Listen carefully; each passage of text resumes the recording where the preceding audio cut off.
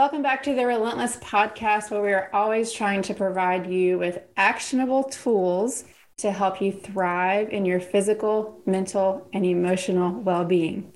And today we're going to get some real tools, some down-to-earth, everybody can do it, no excuses, tools to help ourselves in all of those categories.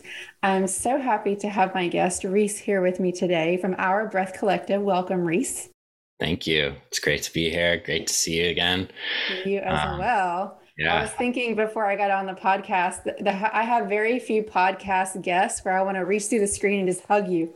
But after you spend 4 or 5 days together in the circumstances that Our Breath Collective brings about, you develop a really close friendship with complete strangers. And that's one of the amazing things we're going to talk about today. Yeah, it's pretty special how groups come together in that way, especially when you're getting vulnerable and diving into some of the practices that we do and having fun too. So if you don't know what we're talking about yet, so Reis is one partner in the Our Breath Collective group. So we're going to dive into what Our Breath Collective is. I think everybody right off will recognize if we say the name Wim Hof. So we're going to talk about breath work today. We're going to talk a little bit about cold plunge therapy today. Really just talking about leveraging the systems of our body. And I'll probably go back to talking about the body a lot because that's what I do for a living, is work with bodies every day. But leveraging the systems of the body to be able to harness the mechanisms that help us in all of the areas that I mentioned earlier. So right off the bat, I know with your history, another reason I'm very thankful that you are on this podcast is because you're a dude.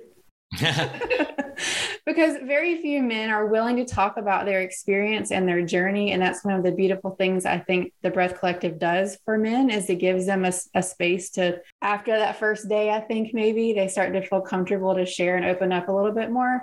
But if you're comfortable, I'd like to talk a little bit in more detail about how you got started, because a breathwork coach, or whatever you want to call yourself, isn't how you started your career, is it? No, absolutely not. Yeah. Definitely not. So tell us, and that's what I love, that I love your story, because again, I deal with regular people every day that do not have training in biology. They don't have training in lymphatics. They don't have training in the systems and the networkings of the organs of the body to know how to utilize them. And I need to be able to tell them, you can still do this too and get the benefits. So tell us the background of what your career was, and then kind of the story of leading. And I know you told this story 1,000 times, but it helps for people to hear that. And you'll tell us the story, but it actually for you ended up in a complete trajectory shift in your career, which won't happen for most people, but I think it's a pretty awesome story to tell. Yeah, thank you. I kind of started growing up in Southern California, being a surfer. For whatever reason, I've always just been good at kind of following the path of what I like to do. My really kind of like going way back, I was actually working at a Patagonia store here. It was their first surf shop, and I met a filmmaker named Cyrus Sutton, and he was developing a blog that was focused around do-it-yourself surfing. So it was all about how do we step back from being total consumers and look at maybe how we can do some of these things ourselves, whether it's ding repair, sunscreen, surf wax, making your own boards, all of that stuff. And so I got into running the blog for about almost 7 years. Always just been passionate about creativity, writing, photography, filmmaking. So was producing a lot of videos, producing a lot of content, written content. And through that, I got into social media. And it was really, when I was running this blog, it was called Corduroy TV. It was sort of when Facebook was kind of really getting going. And so was on there, just kind of like experimenting and learning. I didn't really have a boss. I mean, it was kind of my own boss and just figuring things out. And through that, really got into social media. And from being involved in this blog that was gaining a lot of steam, and we won a couple of awards and got approached by some brands to start doing their social media. And through that, I became like a freelance social media marketing person. And I ended up starting an agency with a colleague that I met through one of my clients, actually Reif, the shoe company, sandal company. So started a agency running digital marketing campaigns, social media for a lot of action sports brands. And then it really kind of opened up into a ton of different kind of companies. In the midst of all of that, it wasn't something I ever really planned for. I was more just going with what was fun and what I like to do. And as all the responsibilities of owning a business, and then I've got 2 young children, started to mount, my time where I was actually taking care of myself was just put to the side. And I was in kind of like this rough spot. I didn't really realize it at the time as much, but just looking for something to do. You know, my wife's a yoga teacher. It's like, I'd rather go surf than do yoga. And other, you know, she has a meditation practice and was, you know, telling me to kind of get into that, and just never really hit for me. And then I heard actually Wim Hof on a podcast, and just his energy and magnetism kind of pulled me in, and I was like, whoa, what is this guy all about? So came home, actually told my wife about it, and she said, oh my gosh, I was just talking to Luke, who's a friend and now my partner in Our Breath Collective. I was just talking to him about this yesterday. You should call him. And so I hit him up and said, hey, I've heard you do Wim Hof. And he was like, oh yeah, I've been doing breath work for like 10 years. Are you ready for a life upgrade? And I was just like, what? A life upgrade by breathing? Okay. So yeah, check. So he came over, we did one breathing session, and that was it for me. I was just like, what? I hadn't felt that way ever through my own power of just connecting into my breath. And from there, I dove into the Wim Hof method, really exploring the breathing practice, then eventually got into the cold, was doing cold showers, eventually an ice bath. And then next thing I knew, I was in Poland on a retreat, climbing mountains in my shorts at minus 20 Celsius, doing things that I thought I was not capable of. I'm generally speaking, not a big cold person, you know, surf in Southern California in my full suit in the summer, like cold, and I just didn't really jive. But then kind of reframing and creating a new lens around it as being a training stimulus. And through that experience in Poland, I always say I kind of really learned to love myself again, just appreciating my body and what I'm capable of. And also realizing that there's a lot in me that I've been hiding from and also like dulling out. And through all of that experience there, I was like, okay, well, I want to share this. I want to teach this. So went into Wim's training, became a certified instructor. And I think really one of the blessings that I've had over my own kind of going into all this was actually Luke, in the fact that he understood the Wim Hof method and the breathing, but he came from a different background in breathing, which is called rebirthing. It was started in the late 60s, early 70s. So it's been around for a long time. And so having this other lens of like, hey, great, there's the Wim Hof method. There's also this other modality of breathing. And then there's all these other ones. And he's just a constant learner and has had a lot of experiences with a bunch of different breathing modalities. So I think what I've seen, especially in the Wim Hof world, is people get into the Wim Hof method and they're like, that's the only way to do it. And by experiencing these other modalities and schools of breath, I was able to sort of open my own mind to like, hey, there's more to this than just one way. And really that's been the foundation for how I approach breathing now, really looking at the principles of the breath and how they relate to all of these different methods and modalities, and what's the connection point between all of them, what's the commonality, and then how do we use those elements to then impact us, whether we want greater performance, we want less stress, relieve trauma, any and all. And so really looking at more of a goal-oriented approach, or as I would call it, multidisciplinary approach, and using those principles to be able to really be specific with how I'm working with someone. It's not like, hey, this is the only way to breathe and you got to do this and that's it. It's like, no, there's so many elements to it to be able to really work with what you're actually trying to accomplish. So in a nutshell, that's kind of been my story. And almost 2 years ago, 1.75 years, I actually moved away from my agency and have been focusing on this new business, Our Breath Collective, where, the idea came about of people wanted to have a daily practice. They would come to a workshop or something else that I was teaching, and it would open their eyes to the power of these practices, and they wanted to be able to have support. So we started leading daily breathing sessions live.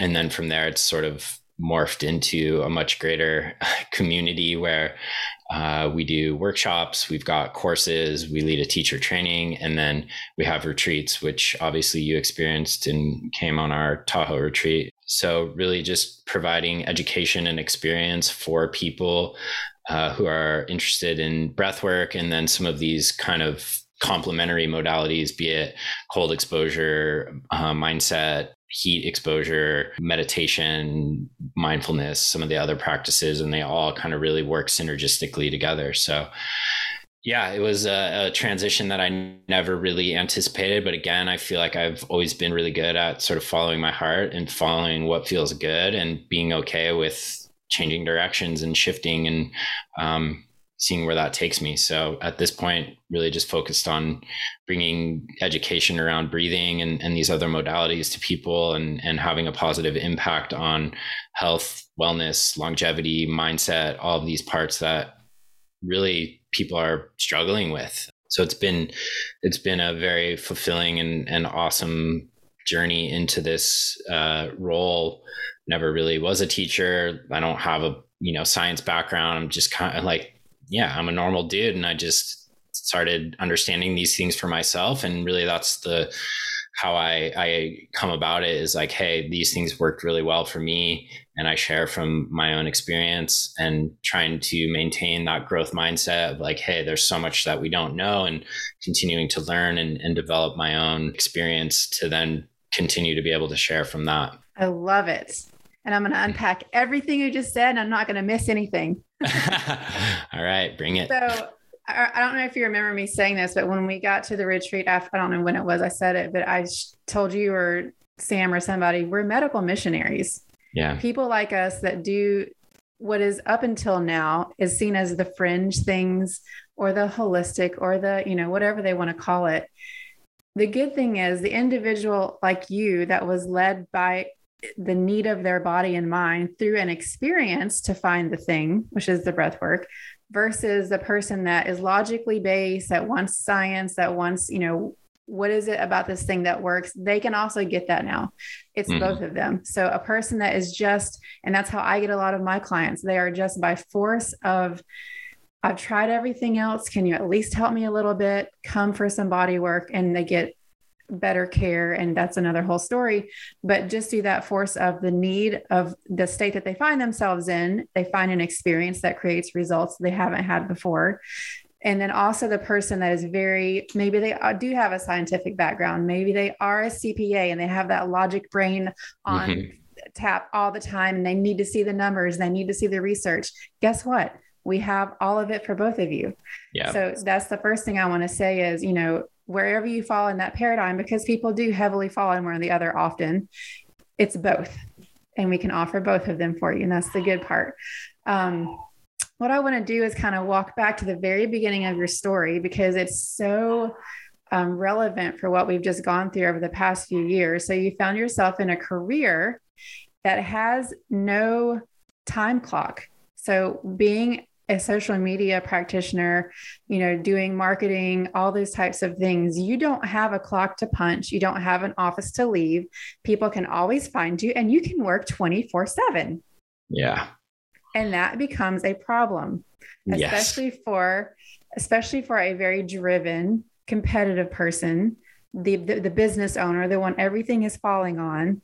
So if you can, in your mind's eye, take yourself back to those few months, even 3 to 6 months leading up to the time frame that forced you to look for something new, what was it in your body that you were feeling? Your sleep patterns, your relationships, what was it that was creating that need and desire in you to start reaching out to look for something else? Yeah, it's a really great question. I'm trying to think about my body and what was there. I mean, definitely stress, feeling a lot of stress around the responsibility, just overwhelm and anxiety. But really, I think a lot of my path and more recently has been around my family and having kids and needing to show up in a different way for them. And because of the fact that, yes, I'm always on the clock, not only as a business owner, but then within the business that I was in, social media is around the clock, and not being able to separate myself and just seeing the impact of that on my relationships and my mind not being present with where I was. And then, yeah, I think physically as well, just noticing, I grew up an athlete, played sports my whole life, and then got into surfing and was really focused on that. And that was always sort of this opportunity to not only move my body, but to connect to nature, to connect to myself, to sort of pull away from all the responsibilities and just have a little solitude, or if I'm with friends, just to connect, and seeing how that time shifted for me. Not only was it becoming less and less, but my time in the water was not as enjoyable. It was like I started not even liking surfing because I was so focused and thinking about what I wasn't doing and making myself feel bad, and not actually getting the benefits that I once did from this beautiful, amazing sport that you're basically riding nature. Like, it's, I feel so blessed to have found surfing, and then to go through this time where it was like, I don't even like it. And I'm just thinking about everything that I'm not doing. And then, that just compounds into the overall stress and anxiety in myself. And so I think a combination of that, like, that was something that I really noticed. And then just the downstream effect of the stress and anxiety, and then how I was reacting with kids and to my wife and all of those things. It was just like, no, this is not how I need to show up for my family. And I think, so many things shift when you do have kids, and I've wanted to really show up for them. And so many things have happened, like things that I've given up, through finding the breath and then starting to really work on myself even more. I quit drinking about a little over 4 years ago. I was never really a big drinker. It just never really worked for me. But then I just sort of had this intuitive hit where it was like, nope, that's not for you. And then I just stopped, and I don't really even think about it anymore. Also was a big cannabis user for a long time. Like, that was my go-to. And through getting into myself and really experiencing like the power that I have, and I'm just highly emotional, very sensitive, and through breath and some other like therapy that I was doing, particularly one called IFS, or parts work, I really got present to how I was just numbing and dulling out actually feeling the emotion, and being able to work with it. And I think by understanding my breath and then getting deeper into some trauma and some other family stuff, I was able to really realize, like, wow, that using that was just totally numbing me out. And I'm going on like almost 3 years now. And that was something I was like, never thought would be happening. And again, like, I don't even think about it. I don't miss it. I don't really ever, I'm in California, like, people are getting high all the time, and it's just like, yeah, I'm good. Like, I don't need that.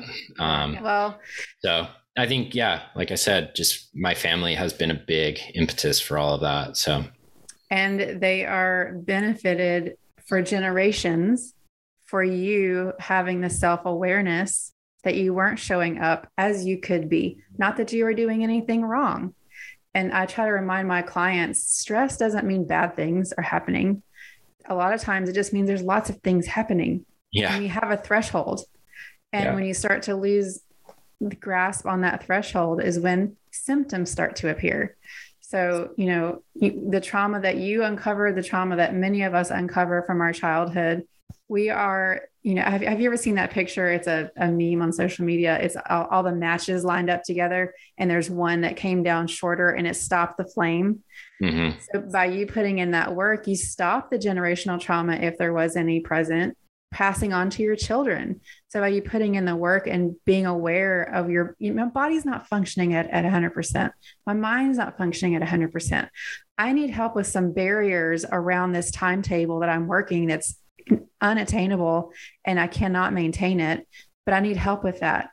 And that's one of the great things that I think that the breath work does, is it helps us, give us that framework. It gives us some accountability, but it provides us a system, because I cannot remember who made this quote, but it's a doctor or a PhD or somebody, but it's not so much about the state that you're in, it's whether or not you had anything to do with getting there. And that's what you're talking about with alcohol, with smoking, with, anything that we need to get into a desirable state. Again, time and place can be fine. And if we need assistance, sometimes totally fine. But how often do we need that thing all the time? Yeah. And that's what breath work does, is it provides us the power in and of ourselves to harness the systems of our body to provide us the state that we desire. Yeah. And that's with what you learned through your experience of necessity. You've now learned the tools that you're utilizing, and you're teaching others to be able to get into the state that they're desiring in their own power, needing nothing, needing no one. Other people help, but that's one of the powers of breath work. So you mentioned, you were talking about different modalities of breath work, and I'm so glad that you brought that up, because like in my world of body work, we have the same thing. There's like this one technique, this one certification course, this one, guru or person that you need to take their stuff. And this is the only way to really treat pain and help people rebuild that mind-body connection. And it goes into fitness, it goes into religion, which I want to bring in a few minutes with the breathwork thing. But there is no just one way. And if someone tells you this is the absolute best program, protocol, person to follow, I immediately block them out, because that's just not true. Yeah. And you mentioned on another podcast you were on, meeting people where they are.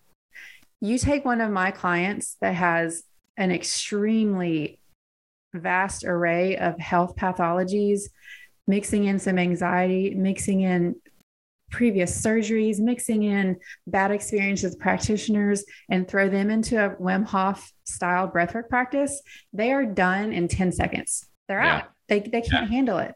So talk a little bit about that. And you were talking about your perspective as, which pot do I need to pull out of to help this person be able to approach breath work without it turning them away right away?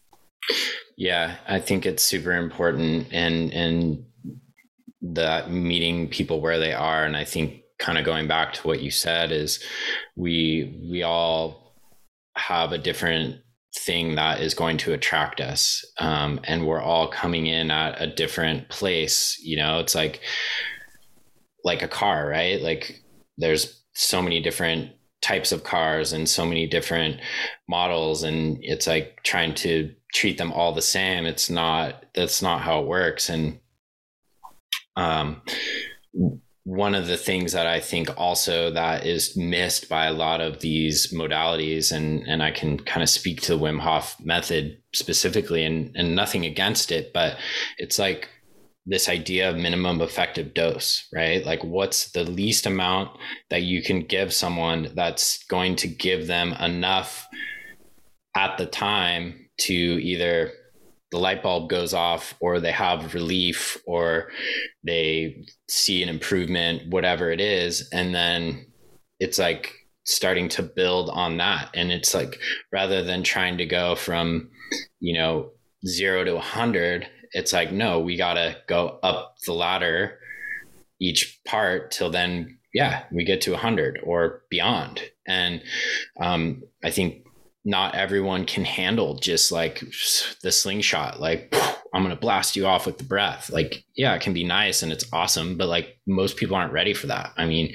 look at where we're at now after, 2.5 years of our nervous systems just being so cooked and so much added stress and all of that. And it can, if we go too far and too hard, it can actually take us back exponentially. It's like one negative experience might take 20 positive experiences to get us back to where we were. We don't want that. We just want to take baby steps outside of the comfort zone, start expanding capacity, expanding possibility, expanding our own understanding. And then it just starts to cascade and grow from there. It's like that idea of titration, right? A little bit at a time over a long period of time. And, our nervous systems are really the key component that I think, is important to understand. We all have nervous systems, but they're all different and they're fluctuating constantly. And also our nervous systems are very old.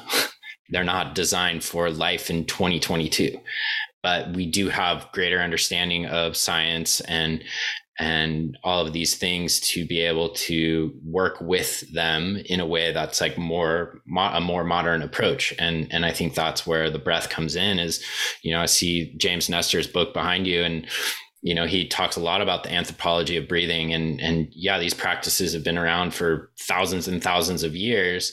And like the yogis knew about it, and all these tribes and all these other, communities.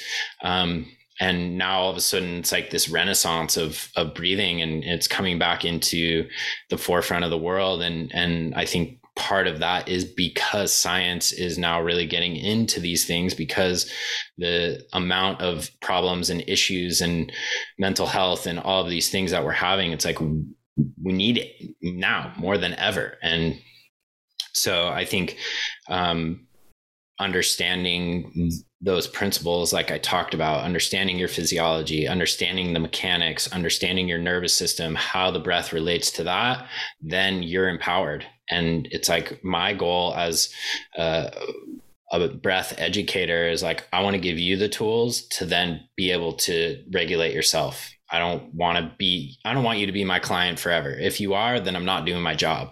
I want to give you the tools.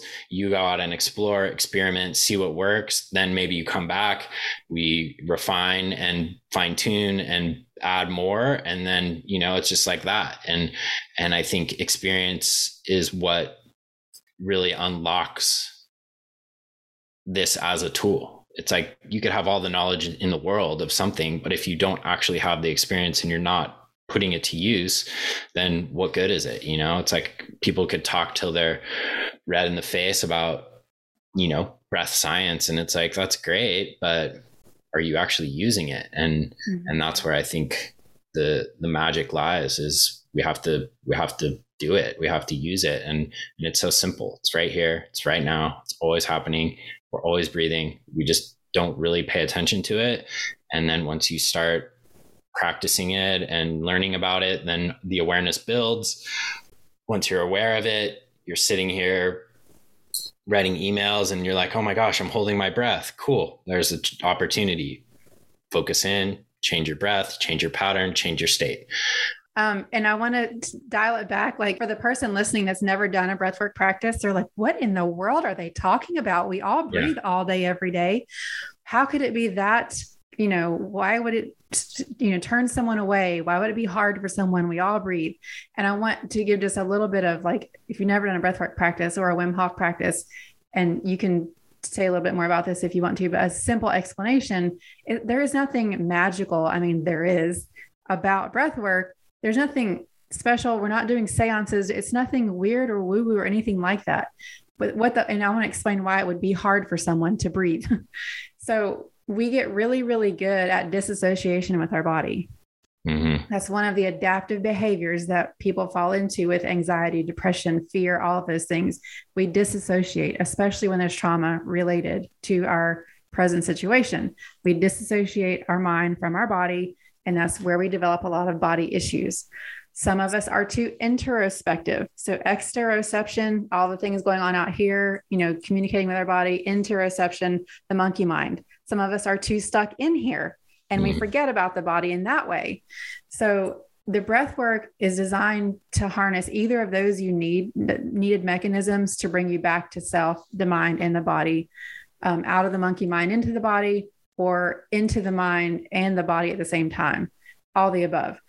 Yeah. So breath work, it's nothing magical. Like a Wim Hof session is 20 to 30 long inhales in and out. You hold at one point, you let it out and hold that. That's really the nuts and bolts of it.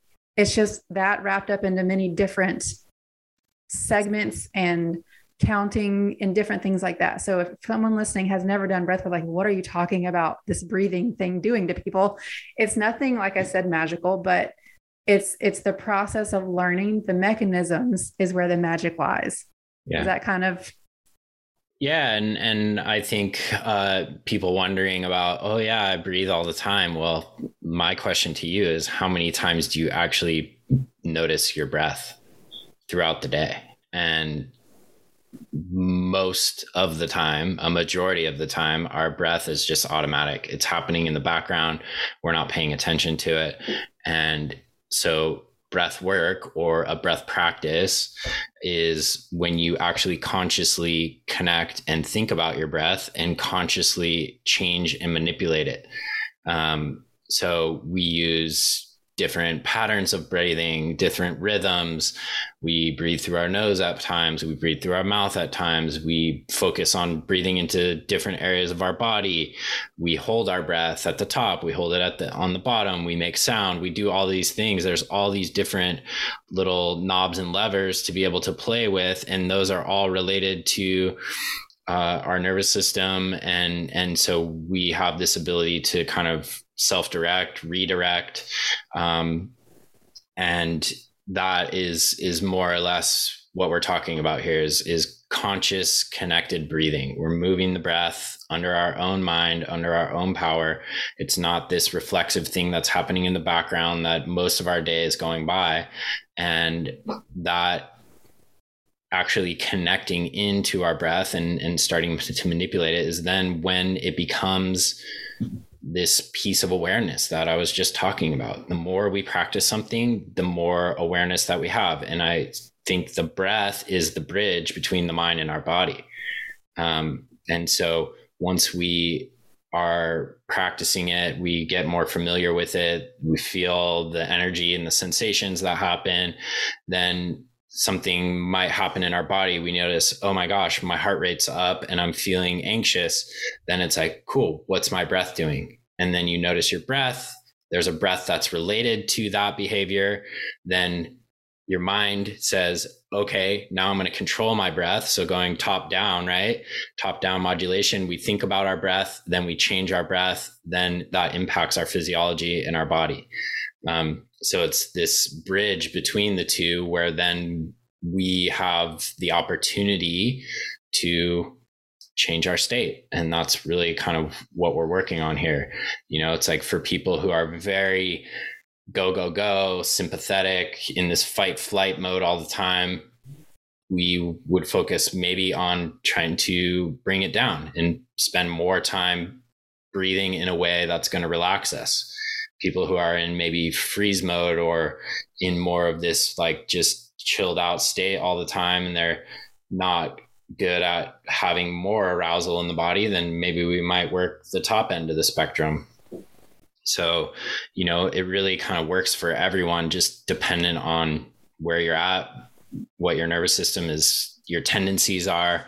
The breath really sort of illuminates that and gives you a way to be able to work both ends of the spectrum. It's like we can get really good at being, in this sympathetic, just go, go, go state, but then that starts to wear down on us, right? It's like the stress becomes too much. It becomes chronic. And then we feel all the downstream effects of that on our body and our mind. And so we need to be able to kind of vacillate between the two. So we're not just redlining all the time, or we're not just like chilled out zombie mode all the time. So I think when we're talking about breathing, breath work, it's just this conscious connection to our breath where we change it, and that leads us into a different state of being. One of the research articles that I'll post, Rika. I love research. I'm a both person. I'm the experience and all the things and the research. Me too. I'm so thankful to be living in today's world because I get all of them. And we'll talk a little bit again, like I said, about religion in a minute, because there's so many people opposed to all of this for a wrong premise. But one of the research articles that I'll post with this segment is, it said, breath is the remote control for the brain. Mm-hmm. And so when you start understanding the mechanisms behind what we're talking about, you'll convince yourself of the need for a breathwork practice. But being able to harness the power of your phrenic nerve, which controls your diaphragm, which will communicate to your vagus nerve to calm down, that's what you have control of. That's all we're talking about. So it's not anything spiritual or woo-woo, although it is spiritual because, the Bible talks about breath like every other page. But it's harnessing the powers of the systems of the body to get you into the state that you want to be in. I want to talk a little bit about like some errors or mistakes or misnomers you may have heard in either the breathwork community or the yoga community. I'll start off with one. I heard in a yoga class the other day that someone said it takes 15 minutes to get into the parasympathetic nervous system. And I'm like, what? That's not true. One of my other favorite podcasts is Andrew Huberman's. But he, again, with research shows double inhale in, long exhale out twice, you're there. Mm-hmm. Like you were talking minimal effective dose. That's what people need to understand. It doesn't take 15 minutes, 30 minutes, an hour of a practice. It takes the conscious awareness, couple of breaths, you're harnessing the system. You are leveraging control over the nervous system that controls the organs that give you the outcome of this thing, this body. So what other misguided or other type of things have you come across in the industry? And it could be any industry, because fitness too, and body work as well, that all of them, we all kind of, weave in together with functioning systems of the body. But do you have any that you can think of?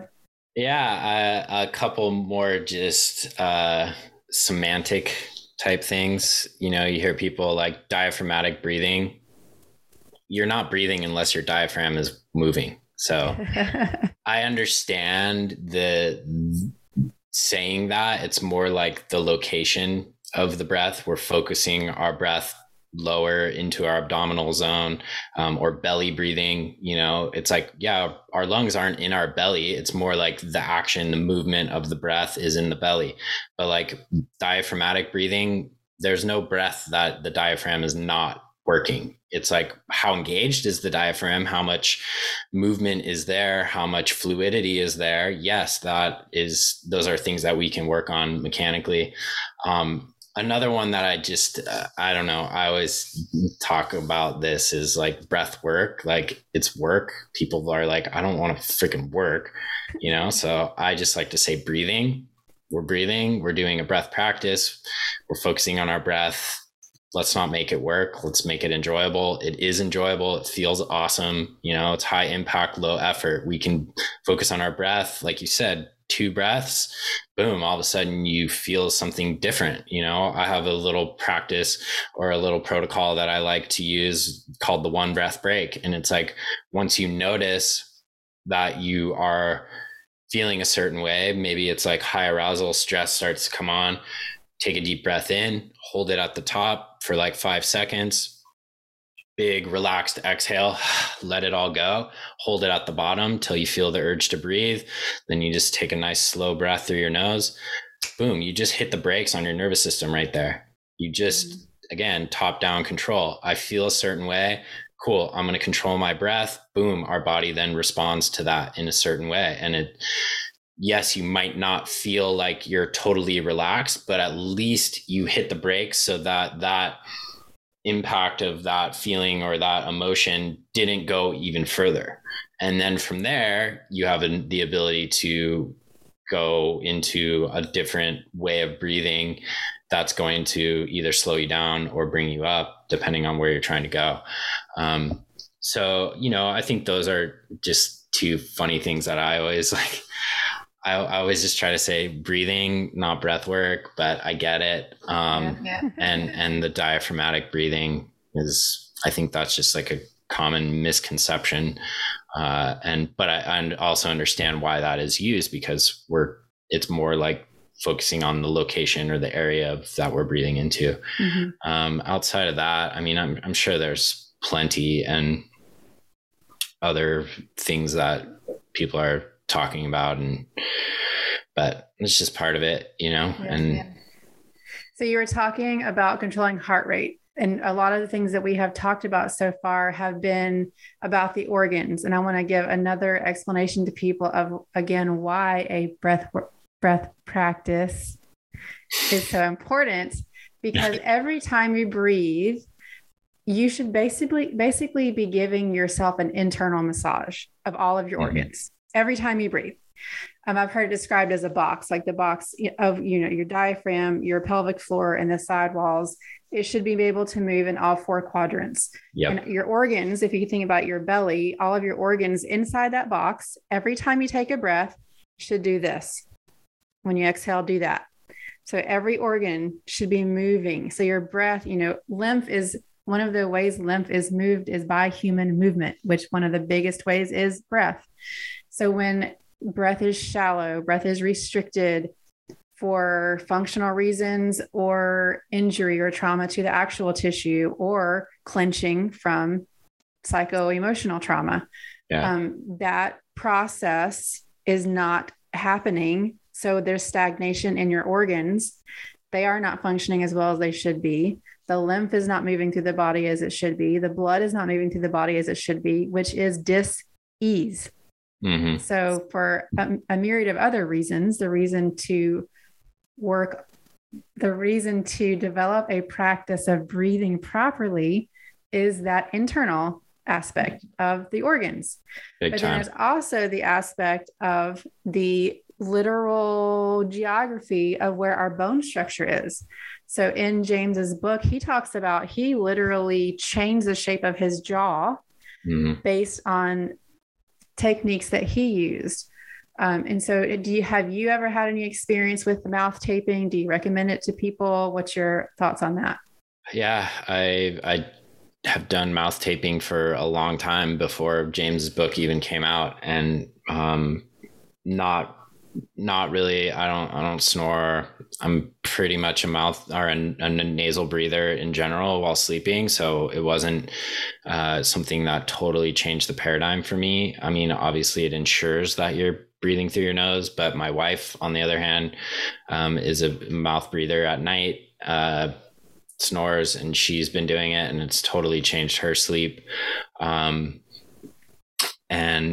I think to step back even further from that is really the starting point when I work with someone, particularly like in a one-on-one fashion, is starting with mechanics. When we can look at someone and see how they're breathing, and that is going to be a big indicator of a lot of things, symptoms that they're feeling, just there's a lot of things that can be uncovered just by watching someone breathe, and then by actually getting into the body, focusing the breath in certain areas to open up more movement. As you said, the breath moving into the front, the back, and the sides, this 360-degree phenomenon, starting breathing low, drawing it up into our chest, not just breathing in our chest. A lot of us are stuck just breathing shallow in the chest, which is going to have an impact on stress. Getting that diaphragm to really be fluid and to be moving, that's where you're going to get that organ massage, that lymph flow. Our diaphragm is that sort of barrier or partition between our chest cavity and our abdominal cavity, and so we're moving all the organs if that diaphragm is moving properly.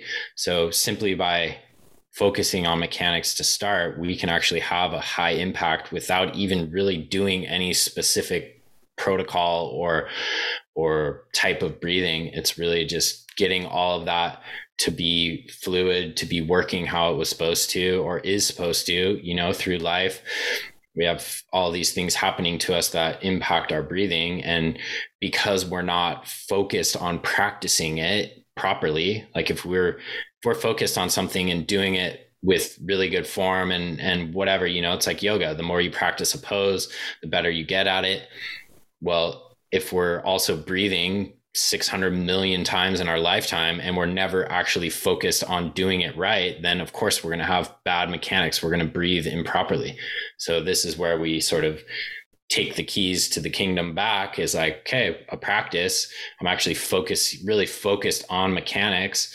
Then that's going to build that knowing into our mind, so that then we step away, we're not focused on our breath, and it's happening more efficiently. So I think that for me, whenever I work with someone one-on-one, I'm just watching them from the moment I walk in the door. Then I'll put them through some different manipulations of the breath, watching them breathe. And that's something you could do as well. Like you could sit in front of a mirror and just take some breaths and notice where the breath is happening. Is it really up in your chest? Can you feel your breath in your back?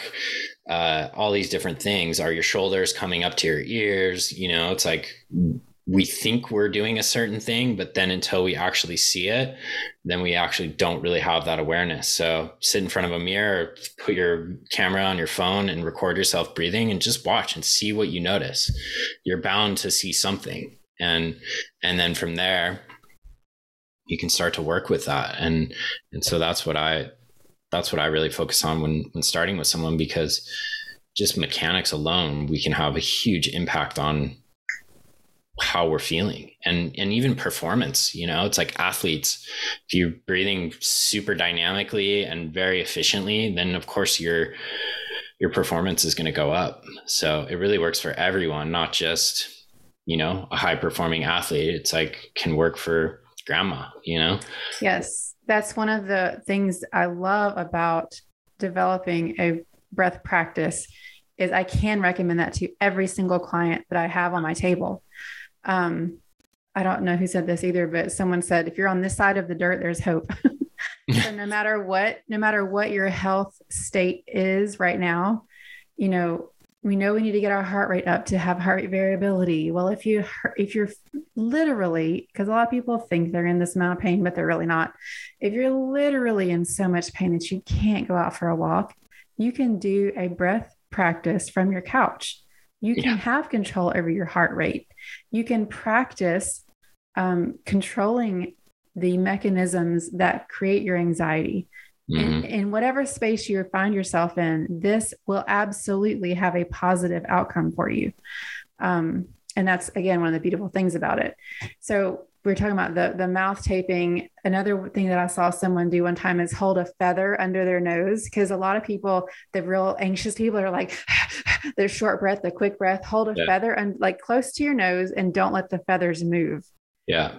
So that's one of the other beautiful things about having a community like Our Breath Collective is you learn so many tricks of the trade and so many little things you can do to incorporate to help you learn the awareness, because I can do this all day long, tell people how to move something, give them all the cues I have memorized under the sun, and they still can't get it right. Yeah. So learning little things, little techniques, and the taping, there's many different versions of the taping. You don't have to tape your whole mouth. You can just tape the middle. You can tape the side, tape it while you're walking around. If it would cause some anxiety for you to have your mouth taped, that's a whole nother topic, but he covers a lot of it in that book.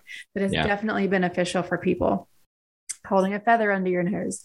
Yeah, you can even use your finger. You can use your finger. Yep. It's like the opposite of hyperventilation, hypoventilation. So really bringing your breath down. So it's like this whisper, so you can barely feel it, but it's still happening. That's going to have an impact on a lot of things: CO2 tolerance, breath control.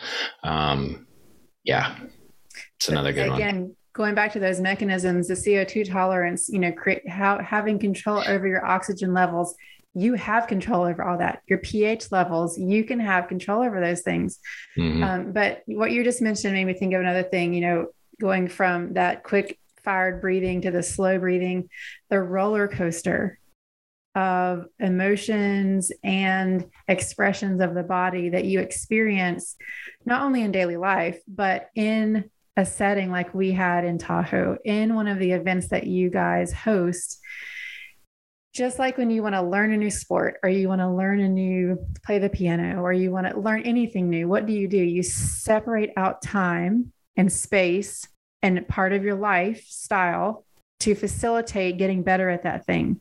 And that to me is what these events are for, is for us, this is Tahoe was my second solo retreat. I did my first one last year, and I found my path to that because of things that happened in our life. We had a house fire. We had some deaths close to us and families, just a lot of stuff, and I'm a caregiver in my trade. So I was just like, I need some alone time. Like I, like you were saying, I know all these things. I have them down. I can give you all the research and I can bullet point everything out for you, but I just needed time to be cared for. So that was my first retreat. And so I've committed myself to do one every year. Yours is my second one. And talk a little bit about the experience. You've been doing this for a while now, and everyone's experience is different. Not everyone is going to have the same expression of experience, the same level of experience. My experience is not what my neighbor's was laying beside me in the same exact breathwork session. Mm-hmm. But what is awesome about doing something where you're devoting 4 or 5 days to doing these practices 2 times a day for longer sessions is you take us on kind of a guided tour of our bodies and minds and our breath. And I literally had that thought when we were in session one day. It was like a roller coaster, because you have this, I'm sure it's not all planned out, but you have an idea of kind of how you're going to stage the practice. And at one moment we're breathing really slow and calm, and your body's just melting into the floor. And then you start asking us to breathe heavier and our exhales be louder, and, just kind of take us through what that looks like from your perspective with what you've seen people experience. Every time is a little bit different. That's for sure. Yeah. I think, again, with a group, it's a little bit harder to meet everyone where they are, although we can do certain things to sort of create at least a more similar nervous system state starting point, and then be able to go up the ladder or change, the nervous system as we go. But really it's focused around minimum effective dose. How much can we give to have an experience? And I think the level of experience that someone has, I guess maybe more speaking to like an emotional release, right? We can have a breath experience where it just unlocks emotions. We start crying, or we start laughing, or something happens where it just feels like so much is coming out of us. And everyone's at a different place of really their willingness and ability to let go. It's like people come in, they're super guarded. They're skeptical. They feel uncomfortable. They don't really know what they're getting up to. And then they have a breath experience. It starts to move some energy. It starts to soften. Then you're in a container with a group of people that you start to hang out with and you chat with. That then softens it a little bit more. And then next thing you know, boom, this person who came in feeling like a hard shell is like having this emotional release, or having these deep insights, or sharing in ways that they haven't. And really it's all about safety, right? We need to feel safe in order for us to be able to let go, to get under the hood into some of these deeper layers of ourselves. And because of life and how we're moving so rapidly, and we've got news and we've got all this stimulus coming from all these different directions. We feel like we're in survival mode all the time. And so we can't actually process and even look at some of the things that we're experiencing. We just kind of like stuff them down, right? And then just get packed in, and then that builds up. And then that's where, all these symptoms start to come from. But when we're in a group environment, particularly over 5 or 6 days, we start connecting with people again. We've been missing connection. And when we start connecting and you hear people sharing, you hear their shares, and that has an impact on you. Maybe you relate to it. Maybe it reminds you of something. And then that's just creating this like cohesiveness, this container where everyone just like guard down, feeling super vulnerable. And then next thing you know, lid pops off. You have this huge emotional release, and you feel like you just totally transformed. And so I think that's really what we try to create, is this level of safety. I think, as the facilitator, like really coming in and being vulnerable, sharing myself, sharing my experience, not trying to have an outcome. Like, I don't have a goal, or I'm not trying to make you cry, or I'm not trying to invoke some particular experience. It's like, no, I understand how these things are all interconnected. And yes, there is sort of a plan or strategy to facilitate some of these things, but really it's just like kind of coming in and creating a space for people to explore. And that's really what we're doing. We're just exploring, like, as a teacher or as, a facilitator of breathing. It's like, I'm just giving you cues and things that you might focus on. Maybe that doesn't feel right for you, and it's fine. And you can follow you. Like, that's also what's cool about the breath, is like, we get out of this monkey mind and we get into these deeper layers of our brain, and then our intuition comes online, and our body knows what we need. Maybe it's like, maybe it is like, I need to rest and I'm just going to breathe really mellow, or maybe I fall asleep. Other times it's like that frustration comes out and you're just like, you just need to let it out, So really we're just there giving subtle cues and suggestions, and then the breath is going to kind of take you where you need to go. And that's why, you could have a blissed out experience, and then the person next to you is having a totally different experience.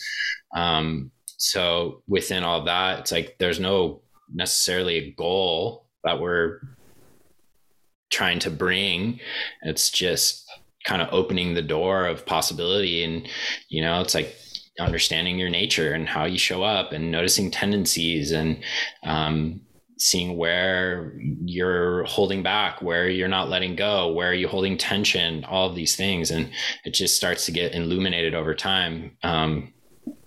Rebirthing talks about breathing, and it's like, you have a cup of water, and life, all this stuff's coming into the cup, and we just kind of pack it down. It all gets murky and mucky at the bottom of the cup. Then we start breathing. The breath is like the fresh stream of water coming into the cup. It starts to go down to the bottom, mixing up all the muck. Some of it spills out, and then you stop breathing. The water's a little bit more clear. And after 5 days of doing that, then the cup is just more and more clear. And that's where consistent practice comes in. It's like, we just start clearing it out and making more space, more capacity, more opening for ourselves to be able to navigate in the way that we want. And to catch the person that all of this is new to explain how this could play out. I'm going to talk about 2 different kind of individuals that would have these type of experiences. So imagine an individual, often a female, with TMJ issues. So you can obtain issues of the jaw, cranium, ear, ringing of the ear in many different ways. One of the ways is controlling your circumstances and environment by clenching your jaw, because you do have something to say, but you're not going to say it because you don't want to anger the people around you. That might touch a few people listening. If you over your lifetime had to do that as a coping mechanism to not get yelled at, to not be called names, to, not get reprimanded for your behavior or how you look or whatever, if clenching your jaw became an adaptation for you, and then you do that for years, and you get these muscles fired up for years, all of the structures of the jaw, and you're maintaining a good cold stone face to be able to operate in the environment you're in with as little retribution as possible for years and years and years and years and years.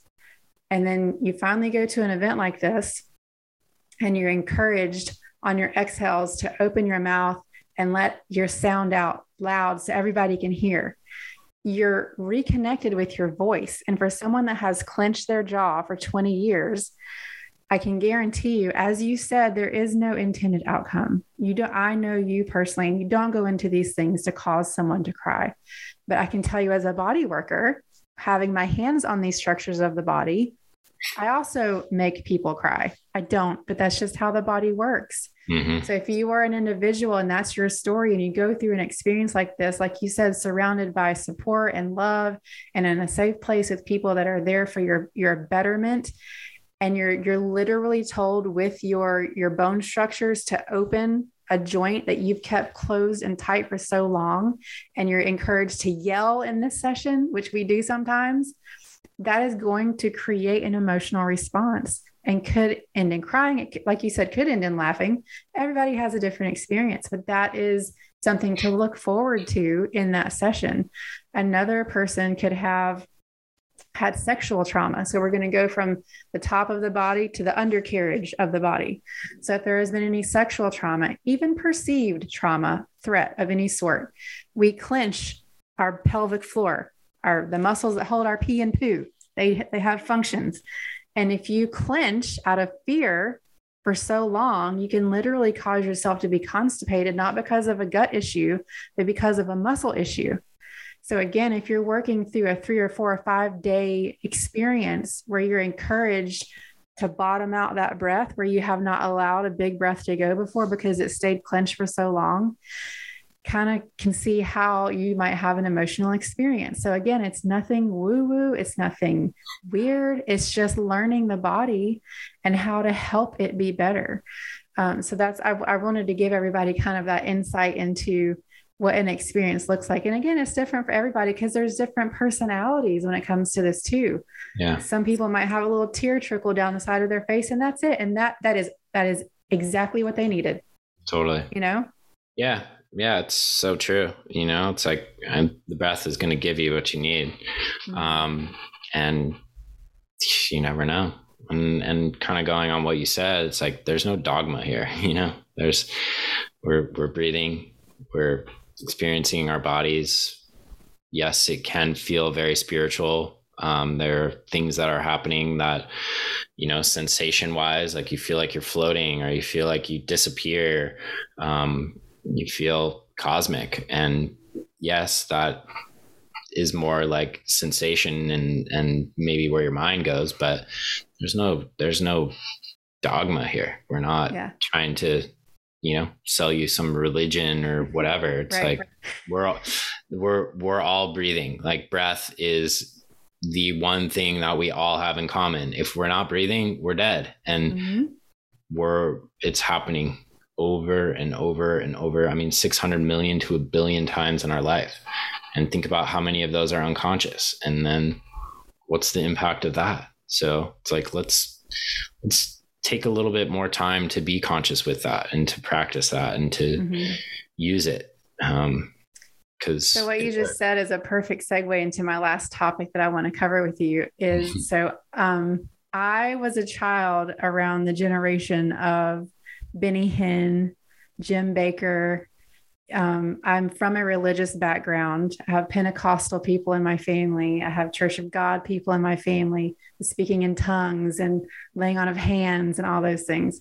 And then I also have, in my religious background, super strict, very rigid. You don't clap in church. You shouldn't be too loud. Women shouldn't speak in church. So it's kind of like a range of like a little bit of all of that. And what I have experienced, this is my experience with breath practices coming to the forefront and become popular, just more mainstream, because like you said before, these are things we have done for centuries. So for my people that in my immediate sphere of influence, a lot of them immediately write off yoga and anything associated with it as wrong, sinful, anti-religion, anti-God, all of that. And then you have on that same paradigm, people in that same like religious sect doing really crazy things like speaking in tongues and drinking strychnine and handling snakes. And so it's like this way wide paradigm of that.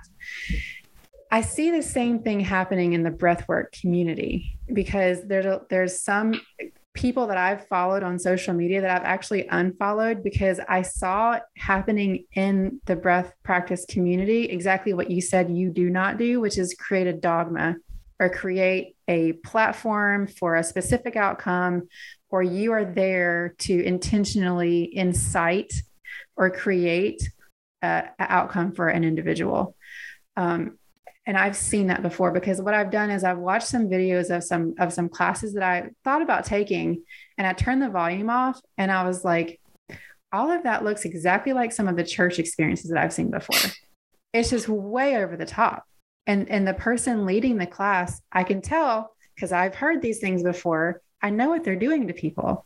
You know, they're creating this situation because if you're a good speaker, if you know how to harness someone's emotion, you can absolutely bring a person that is emotionally volatile into an emotionally volatile state.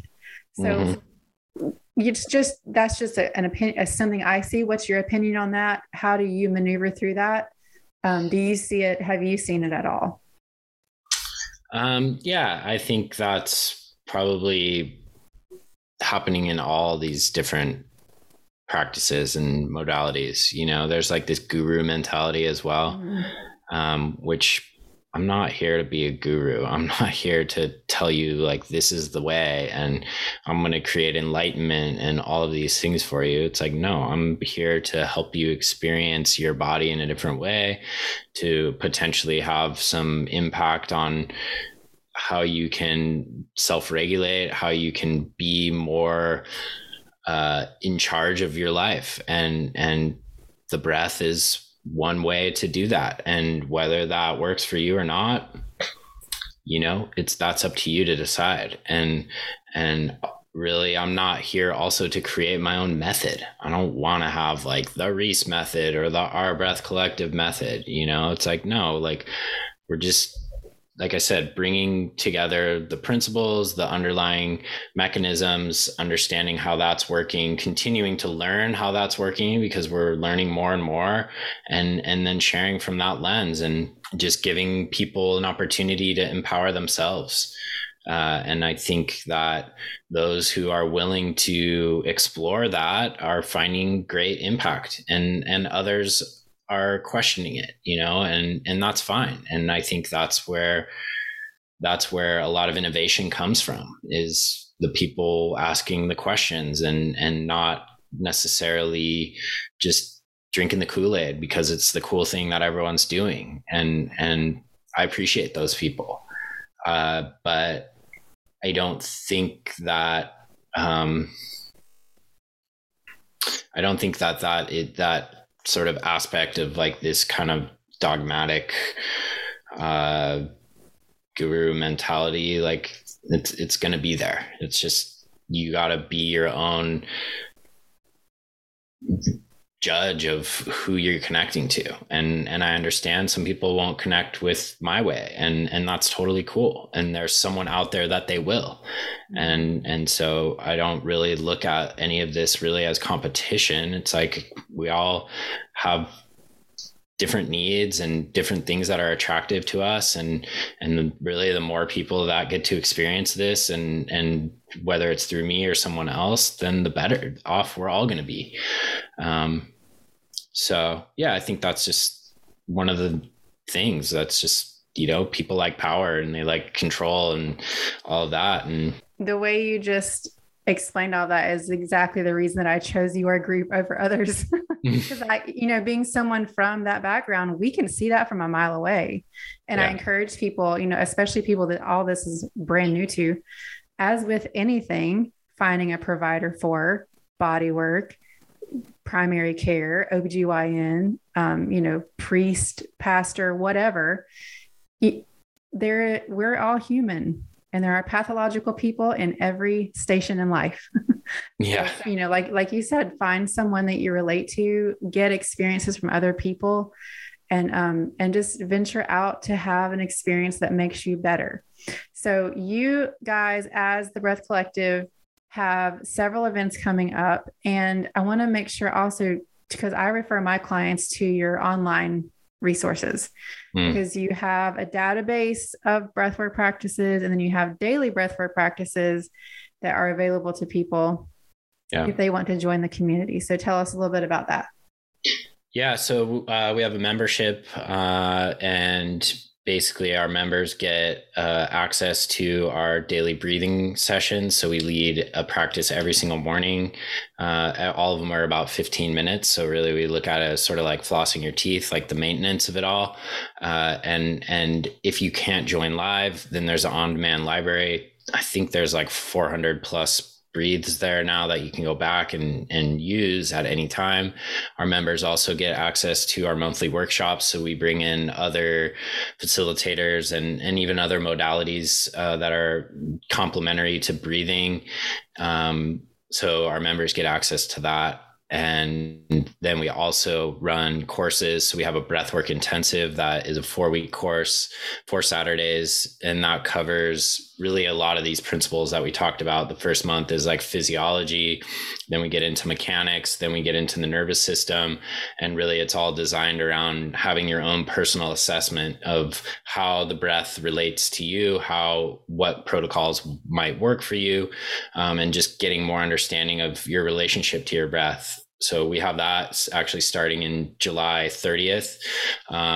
We also have some retreats coming up. We're going to this incredible property in Topanga outside of LA for Memorial Day weekend. It's a 4-day retreat. We'll be doing breath work, cold exposure. They have this epic, like big barrel, cedar barrel ice bath. They've got a barrel sauna, epic views, nature, farm to table meals. We've also got a retreat in July that we're going to Costa Rica. It's pretty much sold out. And then we run a teacher training as well called Breath School once a year. So teaching other people to be facilitators. It's a 6-month training. So that will start again in 2023. Yeah, we're just constantly kind of innovating and bringing out new offerings. So I'm sure there will be more that unfold. If anyone wants to check out the membership, you can go to ourbreathcollective.com. You can use my name, which is Reis, Reis, at checkout and get $10 off your first month so you can experience the daily practices. We've got 18 different facilitators, all kind of have different backgrounds and different ways of facilitating and presenting the breath, which is great. It's like having all these different ways to experience it. And some people you'll love and others maybe not as much, but yeah, so that's kind of what we got going on right now. And more to be revealed, I'm sure. Yes, always.